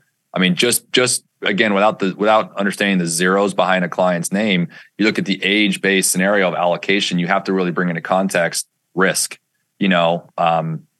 but I think then a good advisor, like you were saying, Tim, has to go further to that point and realize what kind of a client are we talking about here? Have they amassed a certain amount of wealth and now it's more purely about protection? Or is that 80-year-old who has good health, for example, living on, and here in the States, Social Security, but has maybe a little bit more going out than coming in based on health needs, then we can't really be sitting in cash, although that might seem really conservative and a smart move, or fixed income instruments for an 80-year-old, because we have to keep pace with inflation and keep, her style of living still up. So that's where the rubber meets the road there on understanding, someone with wealth, maybe not wanting to lose it. I agree with that, versus someone in the same age range, if you will, who still has a need for some growth simply because they need to keep pace with their lifestyle based on, their income needs or overall outflow needs.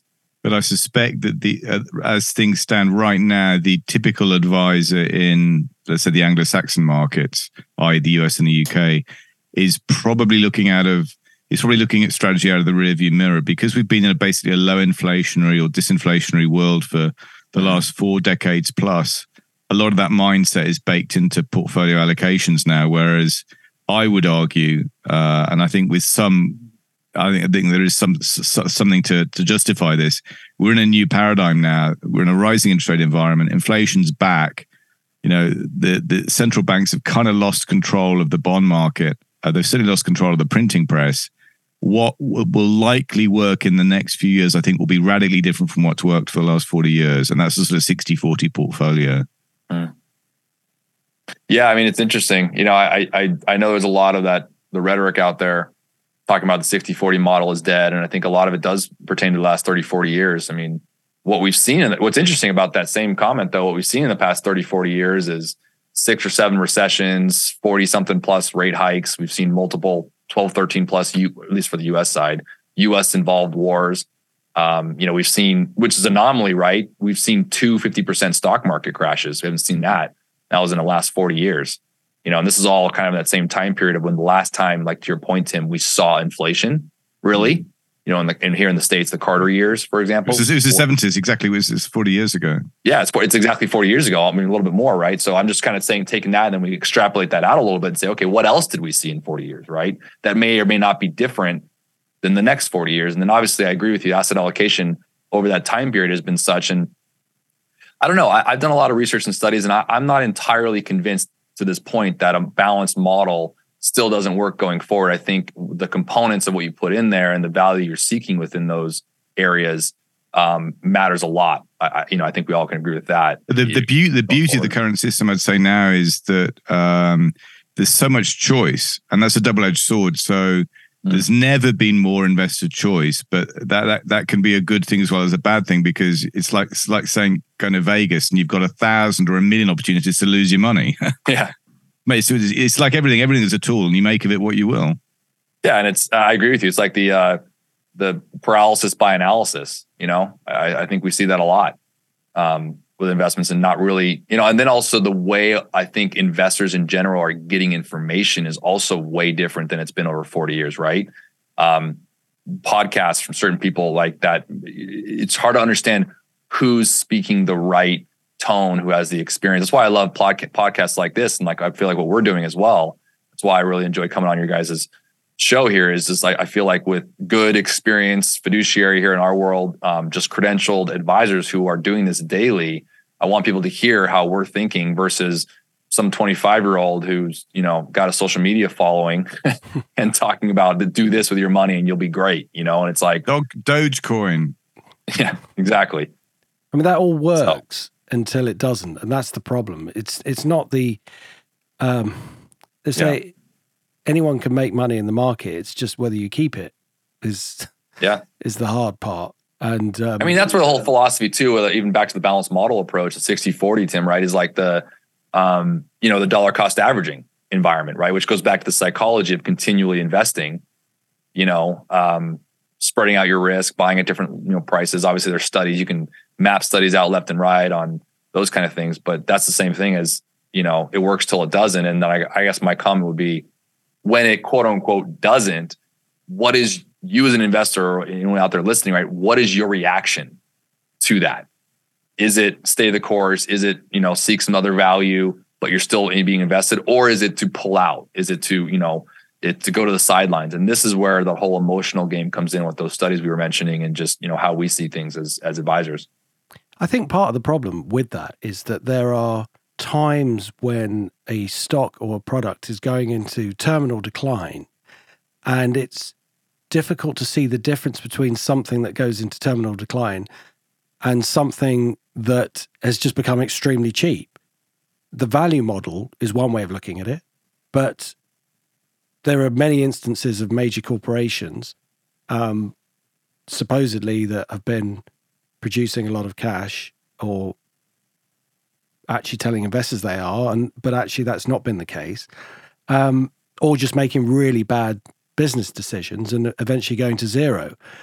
And I mean, I'm thinking of Enron as I'm saying it, but there are other examples. So the question is, the hard part of it is there are times, what the market will do is it will show you times when you should have just kept buying. And you look back and say, well, if only I'd held my nerve when Amazon in 2001 dropped by 75% or 50% or whatever it was, and bought more against something that was, say, letsbuyit.com, which went to zero. And what's the difference between the two, and how do you differentiate between the two? How do you protect yourself? So I think that's why a 25-year-old, nobody I mean, I don't care what age, nobody naturally can understand the market, because it's not a natural place. It doesn't work with the normal laws of physics. And in order to understand it, you have to study it and be really into studying it. Otherwise, it just isn't going to work, I think. So you can't accidentally be good at it. It's not like just having a natural ability to play baseball or something like that. You just might be gifted. It just doesn't work like that in the markets. You have to learn. It's a mental process, and you have to learn when something is wrong, and to sense when something is wrong, and to do something about it, against sensing when, or knowing when something's a great opportunity. And it isn't easy. It is difficult. And there are times when, even with all that knowledge, people get it wrong. I totally agree. And it's funny when you were saying that, obviously I shared with you, my story, and when you say those kind of things to me, it's what I've always believed this, because when you have companies that are, like, for example, in the dramatic scenario, obviously this is a very low percentage out there, but the dramatic scenario where you do have actual corrupt companies or corrupt CEOs, I don't know that you can see that. I mean, those are just the anomalies of a market, of a jungle that is just, you're going to have some bad apples. because I don't know what they were, but if you look back on Enron or WorldCom or Adelphia or any of those, companies back in the day when they were doing all these bad things, whatever their fundamentals were, if Tim and I were to go in as value guys and look at their price to earnings, their earnings per share, and so on and so forth, I'm not sure what it would have shown us that would have said, hey, this company's, going down, because you can't see what they're doing until it comes to light.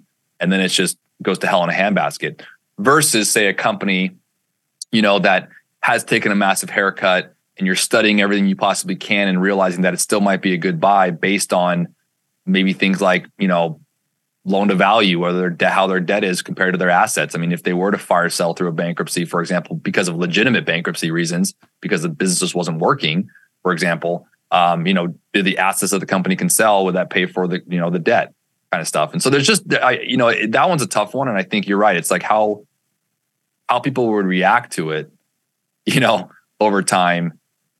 Again, you can study it all you want, but there's going to be some anomalies that you're going to have to deal with, and you got to kind of move through it and move on and keep with the overall discipline, whatever it is that fits into your, financial plan and your overall strategy. So would you be looking at the management? I mean, I know, Tim, you do that. You've, if I'm right in saying, you'd actually have a meeting I think Buffett was saying how he has to understand what the business is before he invests in it. I think with Enron, they were investing in things that, or they said that they were making, I think they invested in things that they've invented. Yeah, like weather futures and so broadband. Yeah. So, I mean, but to be fair, if that was a thing, how could you tell whether it was a thing or not? It sounds wrong, but if it's a thing, it's a thing. There's amazing technology that comes out, and we could say it's all nonsense. But how do you actually differentiate between? Is it just as simple as, look, I don't understand what they're investing in, I'm not going to invest in it? Because Buffett said that for a while. Yeah, I mean that's Buffett's zone of competence thing, which I completely agree with. Which is that if there's something out there that's outside your circle of competence, just don't bother, because the chances are it's going to go horribly wrong at some point. The on the value side of things, for us, it's relatively straightforward that we try and avoid value traps by simply not buying stuff where the cash earnings, the visible distributable cash earnings, are in decline. Because the problem that so many companies ultimately get into a rut where the business is slowly failing. And it's apparent that's the case because they're just not as profitable as they used to be. But as long as the bottom line's growing, then for us, we're relatively sanguine about the share price. It's when the share price is moving in one direction and the corporate health is clearly moving in another direction, you have a problem. And the really bizarre thing is or the ironic thing is, you mentioned Amazon back in 2001, but I suspect in 2001, Amazon's top line was growing like a bloody train, whereas now, on a P of, I don't know, 198 or something ridiculous, Amazon's barely growing, if at all, and it's never been riskier. Yeah. So it's very easy to fall into these traps. And I blame the financial media for that, because these are the guys that give the oxygen to stories that may or may not be remotely true. Yeah, but I would also say that is what is demanded. It's kind of a circular thing, because it's what's demanded by the. Well, that's the argument. Like if the ducks are quacking, then feed them. But I if it were down to me, the financial media would be held to a higher level of responsibility, because Brad and I we all work in an industry that's basically very highly regulated. Those regulatory constrictions do not apply to the media, and they should. Yeah, I couldn't agree more. If you're going to comment on, in our world, an SEC registered environment that we are regulated, which I always agree with, because I think it's good to make sure there's regulation, something like this. As long as it's a level playing field for everybody. Yeah, it's like you're going to have these people comment on these things, and then weekly I got to deal with a columnist who said something, and a client's going to react to that person because they paid their subscribed newsletter or whatever it might be. It's like, now I'm combating something that may or may not be true. Now we have a whole hour-long conversation on something that was fluff, taken off of one out of context, piece of information on any said company. I agree. Yeah, what I meant was more so the demand for 24-hour news and to explain every zig and zag in the market every day, which is what these media companies do, because that's what people seem to demand. They want to know what's happening right now, and we know that that's not how the markets work. So they're trying to put the tail on the donkey. You could make the same case that people want to drink. So why not have pubs that never close or off licenses that never close? But just as the intelligent drinker doesn't drink all the time, the intelligent investor doesn't sit their whole life in front of CNBC. Yeah, I mean, it's not just CNBC. It is 24-hour news in all its forms. So it's a natural... Yeah, for sure. But it's then down to the investor to say, you know what, I don't need to be following this 24 hours a day because the market isn't a casino, although the media portray it as such. Yeah, I need to switch off. So people need to be able to learn to switch off. 100%. Yeah. I mean, and that's with all news. We know the best way. Yeah. The best way is to just do your own research and turn the news off completely. I most of the time, I don't know what's going on in the markets. Like the debt ceiling was a problem. I didn't think it would be a problem. Actually, in between the two, the break that we did in this podcast, it seems like there's some form of resolution. I'm not sure if that's right. But the markets, from where I was sitting, didn't seem to react in a negative way anyway. So I didn't think it would be an issue. But and we gave back our May simply because I think they're waiting for at the same time we're getting this debt ceiling passed, if you will. It's headed up to the Senate where it's virtually, as far as this morning, assume it's going to pass. We're also waiting on jobs reports tomorrow. Yeah, that came out last Friday. That was a huge, so there's always these things we know about called black swans. These black swan economic events. There's like studies that there's like 200 of them a year. It could be everywhere from a CEO has a mistress to a debt ceiling. You know what I mean? Yeah. And there's all these things that can disrupt and interact and feeds the narrative on any 24-hour news cycle. And the way Tim said it actually is kind of brilliant in the sense of, the intelligent investor, someone who understands it or has the trust with an advisor who's doing it, doesn't need to be, intaking every little bit of information. But it's interesting, right? I think something cathartic throughout a day, if you're, just scrolling on your phone and you see something and it hits you at the right time, it'll prompt a nerve. That then, so that's always going to be there. And they're doing it so much consistently that I think that plays the narrative, and wherever you are, that it can, sit in on you and say, hey, I'm actually nervous about this. I wasn't nervous about it yesterday, but now I am. And, there's a lot of mental, psychological discussions there on why that pathway wasn't hit yesterday, but it is today. I think that lends to the whole notion of, not reacting, overreacting, or frankly, underreacting when it comes to your money and, the overall strategy you're trying to go for with it. So can you both take temperature tests about the markets given how many clients are asking questions at certain times? Like if they're really quiet, the market volatility is low and everything's going in the right direction. But then if you've suddenly got lots of questions coming in about what's going on, that you're in a different type of period. And can you use any of that as a timing tool? I've been asked that before, and it's interesting. And I this is going to sound like I'm tooting our own horn here, but I think the way we've approached it, and Tim, I'm sure it's probably likely the same. We've always approached money management through the lens of planning. And when we do that, and we actually bring the client, and I use this word appropriately here, enroll them in their plan, meaning they're involved in it, I've noticed that of all the stuff we've been talking about, the noise that's in the world doesn't get to them as much because we focused more on the overall plan and how the allocation of the strategy of the portfolio fits into that plan versus the other way around. Said differently, it's the proverbial, tail wagging the dog, right? Instead of having the actual investment wag the whole thing, we're kind of turning around and say, look, let's structure the overall plan and fit the portfolio inside of there. That being said, then I would boil it down to the specific types of clients that we work with. Like, for example, in our practice here at One Capital, we have different niches of clientele. So we have a sports and entertainment chassis that only works on athletes. We have a family office that only works with higher net worth individuals. We have a first responder platform that works with, firemen, policemen. And those respective areas have some camaraderie to them. Like take the athletes and take the first responders, right? If I get a question and I'm working with, let's say 70% of my practice is working with first responders, I'm likely to get a question inside there that has likely been talked about at the firehouse. Same with a locker room, right? Because they're more intimate and they're more together versus if we had a practice that was just kind of like broad stroked and you have different clients reacting to different things. So I've noticed it more because of just intercommunication within a niche clientele within our firm. So if like something came up, like the debt ceiling, for example,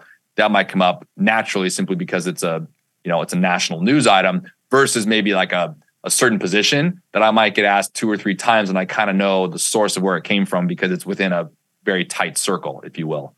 So I know that's kind of a longer winded answer to that, but that's kind of how I'd approach that question.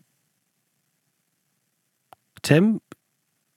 I'm with Brad. The only thing I'd add is a quote from, because I haven't got enough cheesy quotes in yet, so I feel like I need to inject a few before the show's over. It's a quote from Seneca: "If a man knows not to which port he sails, no wind is favorable." Very good. Like that. So on the subject of the psychology of money, what books have you read? Have you read Thinking Fast and Slow? That is very funny, Paul. A client and a good friend of mine just texted me a week ago that book. Oh, really? Oh, wow. So I have not read it, but that is what I call a divine repetition. And that'll be my book I'm going to order today because that was just the second prompting I needed. Yeah, I was telling someone the other day, and I'm sure you guys have read this, but I think we talked about it actually as well. I'm actually on the 3rd reiteration of reading Psychology of Money by Morgan Housel. I just find that book absolutely fascinating. So, and honestly, to me, it was one of the books I haven't been able to put down in a while. So like looking at another book right now has been kind of hard for me. So I'm literally on my 3rd iteration of reading it just because I'm wanting to find more nuggets from it. It's just an amazing book. That's so interesting because we were talking about people being involved in the markets and AI and all that stuff. And I think in the end, it boils down to people doing what they love. Like how can a client obviously wants to make money, but they're never going to love the markets and finding investments and being involved with the day-to-day business as much as you guys are. And so therefore, that's why they're going to be the client and you're going to be managing money. When I was talking to people who were saying that they were interested in trading, the first thing I would say to them is, okay, this is a copy of Reminiscences of a Stock Operator. Very often I'd give them a copy, just say, look, read that and tell me what you think. And if they were like, wow, this is brilliant, I'd say, okay, maybe you'll be interested in markets. But if they just saw it some boring story, it's like, well, you're not going to be interested in markets. You're interested in the idea of markets, not markets themselves. And that's the big differentiation. And I think also, I mean, look at where you are in your career, and you're still interested in reading more books about the markets. And I wonder that about myself. When do we get to the point where we say we've read everything? I mean, never, because that never happens. You're always trying to That's get one of better. the best things about this industry, in my opinion. I tell people this. I mean, I'm an absolute nerd for this, and I've been doing this over half my life now, and I'm not even close to running out of steam for it because it's one of those industries, and it works for a guy like me and likely you guys as well. This industry, unlike some others, you'll never know everything. You just won't. And that's a really cool motivator to just continually learn the new things that are coming up almost daily at this point. And I just think that's fascinating. As Just Paul something might knows, seem overwhelming, but I think it's a really cool motivator. as Paul knows, one of my favorite analysts is a guy called Russell Napier here in the UK, who's a financial market historian. And as Russell said, no other business really in the world pays you so well to learn on the job. That's true. It reminds me of a quote I heard a long time ago from economists. Like, our job, if you think about it, is to be less wrong more often, and we get paid handsomely to do so. And it's important because we tell clients this, that we simply cannot understand or know what's going to happen tomorrow, let alone a week from now, a year from now. Our job is to study what we know and continually be students of the game. So if someone wants to retire right, which is a phrase that you've used, how do they do that? When is ideal? I mean, obviously, ideally, the best time to start is as young as possible.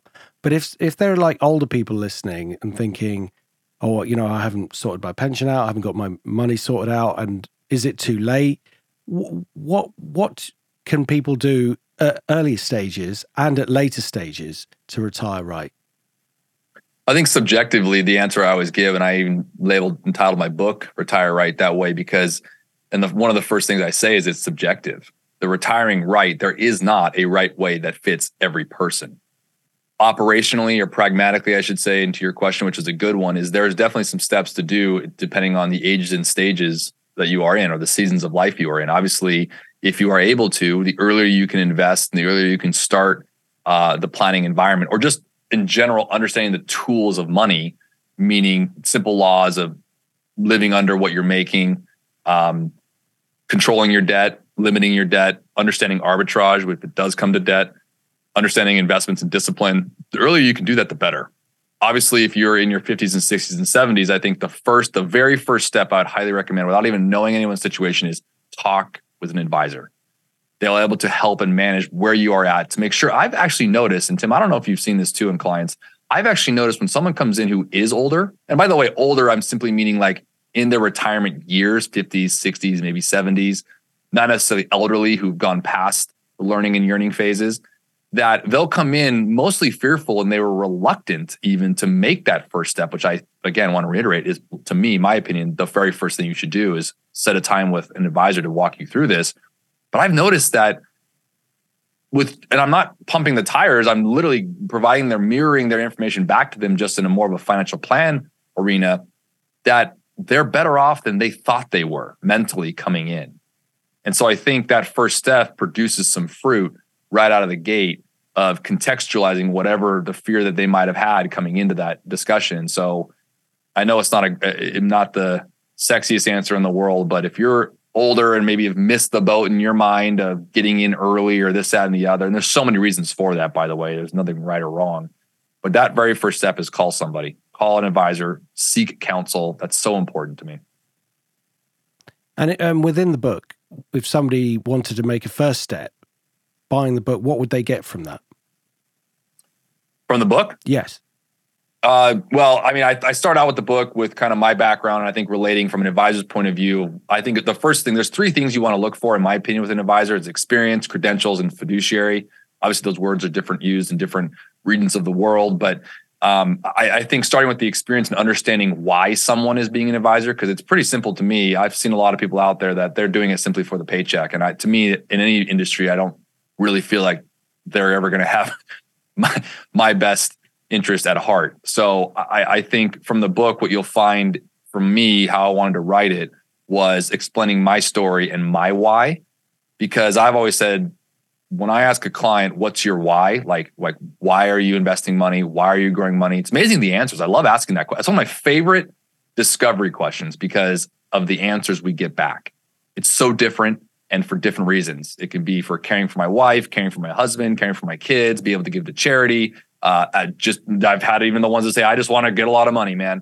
So I just love the different answers, and our job is to tailor that. And so through the book, what I wanted to explore is why I do what I do and why an advisor can be an important aspect to you. So the very first chapter talks about, the whole financial planning process right after my story, if you will, and then kind of takes you on a journey from there into some of the more, I guess I would say, specific orientations you look for through a plan, everything from, investing to taxes to all of it. And hopefully that's from the book. What I wanted to come out from was understanding that counsel or an advisor is a great advocate for you in your financial journey. Great stuff. Tim, was there any questions you wanted to ask? No, the only thing I'd add is something that I picked up when I was working with a colleague at Merrill Private Banking back in the early days, the first dot-com boom, so it'd be on 99, 2000. And I asked him why he thought clients would pay for advice. And his answer I thought was intriguing, which was they like to have someone to blame. Yeah. It's and it's funny you say that. I'm pretty open with clients now in my stage of my career. I tell them, I say, look, any good advisor needs to have tough skin. You're paying for a service and there's value that needs to come from that. Our job together is to make sure that value is appropriate for you. And so it's a two-way street. And I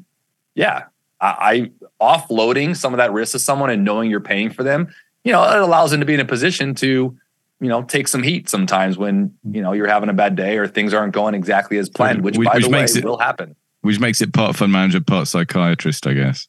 Yeah, exactly.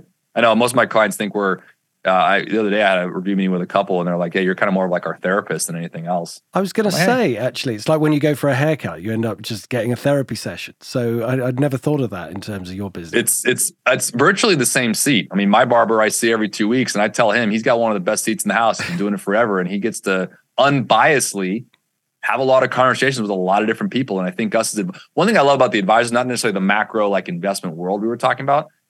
As an advisor, I'll end on this saying like, we're fortunate and I feel blessed to be in this seat to see so many different people, ways of life, family structures, industries, hobbies, careers, overall interests and values. It's just amazing to see. It's kind of like, as corny as it may sound, in our boardroom, it's like seeing humankind daily in all different forms from different backgrounds. And it's a beautiful thing. And to be able to help them with something that's so important to so many in terms of money, I mean, I couldn't ask for a better purpose in life. That's brilliant. So, Brad, I'm not sure if we told you this, and I'm sorry if we didn't, but usually at the end of the podcast, we like to share what we call media picks. I'll give you a chance to think and ask Tim, and then I'll come back to you. So, Tim, what have you got for us? So I don't think I've yet mentioned this. I've mentioned it in person to about a zillion people over the last month, but I don't think I've mentioned it on the show yet. But either way, it's coming anyway. It's a book called 180 Degrees, Unlearn the Lies You've Been Taught to Believe, by a gentleman. It's not his real name, but his pseudonymous name is Fergus O'Connor Greenwood. You can buy this book on Amazon or you can buy it direct from the author. It's 180 Degrees, Unlearn the Lies You've Been Taught to Believe. If you take this book at face value, which I do, we have been lied to about just about everything. End of story, mic drop. Okay, brilliant. I actually just wrote that down, Tim. So thank you. I love that kind of stuff. I would say this. I'll end on this. It's definitely not financial, but it has a lot to do with what we do. And I've actually given this book to a lot of clients to where I felt it appropriate. It's a book called Purpose Driven Life. It's by a pastor actually named Rick Warren. And to me, I found that book doesn't matter the religion, or it's not really about that so much as understanding that if you know your purpose in life and understanding what that means to you, I think a lot of things become a little bit easier that we as humans tend to make harder. And so I really like the focus of that book. The very first line in it is I love. It just says it's not about you. And I think as we all kind of live out in this world we have, I've always loved that process. And it does go, actually, Tim, interestingly enough, from a spiritual realm, it does go into a lot of the debunking of the things that we believe are true, which actually are factually incorrect. So it kind of plays on that same book that you mentioned. It's so interesting within the financial markets because we've been taught to analyze things in a different way that we can see that. So there's many people I know, for example, members of my own family who just accept everything that they see and don't question it and almost get annoyed when you question it and say things aren't like this. Just do your own research. For example, I mean, take something like the financial markets at the end of 2001. So we're looking at post 9/11. Do you expect the market to be higher or lower following the 9/11 events? And most people will say no, lower. And of course, that's completely wrong because the market recovered and went up by the end of the year. The markets were falling all year, pretty much, and then hit a low when 9/11 happened. And then about a month later, hit a complete low and then went back up again. But because things don't make sense, they can't get their head around it. It's like, because this event has got to cause this to happen, they don't believe it. And I guess either you've got the sort of brain that allows you to take that information in and analyze it and accept it, or you just have this thing where you just believe everything you're told and you take comfort in the things that seem to, inverted commas, make sense. I guess depends on your personality, but certainly people in the markets who are successful or been there a long time don't take things at face value. I guess the thing is, in the context of the financial markets, an easy, understandable narrative is a one way to get to the poorhouse. Now, is that a Tim Priceian or is that's a priceism, that one. You right. can take that to the bank. Thanks, Tim. Yeah, great stuff. So mine's going to be a more light-hearted series that I saw, which I thought was very good. It's called Poker Face, and it's just a series of 10 episodes that I found very entertaining, not market related at all. I think there's a film with Russell Crowe called Poker Face. It's not that. And it's just really well made, 10 individual episodes of what I'm convinced has been influenced by Columbo. If you're old enough to know who Columbo is, then it's a female lead character who is solving all these murders in each episode, sorry. But it's really well done, really clever, very entertaining. There's an overarching arc of the whole series, but it's very simple. It's not loads of twists and turns, which I really like, actually. I think we need to get back to that kind of very simple storytelling. I think a lot of the films that are coming out now, they're just trying to be so clever with so many twists and turns and plot points and stuff like that. It can get a bit like you really have to pay attention and invest in what's going on. And sometimes you just want something simple. So I really enjoyed it. I thought it was great. So that's my pick. Now, Brad, I know you're busy. We're going to have to have you back on the show sometime because this has been too much fun. I'd love to. Before you go, please give us your handles, let people know where they can find you. And one final question, are you writing any more books? Been asked that a couple times. The answer to that right now is no. That took me long enough with my practice and my busy schedule. So I'm going to take a couple year hiatus, but I have some ideas on the horizon that I'd love to do in the next 5 or 10 years. That might be a little bit far off, but you can find me. You can always our YouTube show is Make Your Money Matter. It's just type in Make Your Money Matter with Brad Barrett. We also have our website you can go to at onecapital.com. You can find about all of our media, podcasts, books, radio shows there as well as more about our firm. But YouTube channel is probably the best place to go. You can find that there as well at Make Your Money Matter with Brad Barrett. And guys, I echo that, Paul. I'd love to be back on. I love your guys' show. And again, thanks for the time. You're very welcome. Do you use any social media handles, Twitter or anything? Sorry. Yeah. So on social media, for Facebook and Instagram is at Make Your Money Matter. So you can look us up there as well. We'd be happy. Yeah. Give us a follow. Fantastic. Well, once again, thank you so much for coming on the show. It's been an absolute pleasure, a lot of fun, and we look forward to you coming back. Likewise. Thank you. Cheers, Brad. Thanks, everybody. This podcast is for entertainment purposes only. Please do your own research or contact a professional advisor.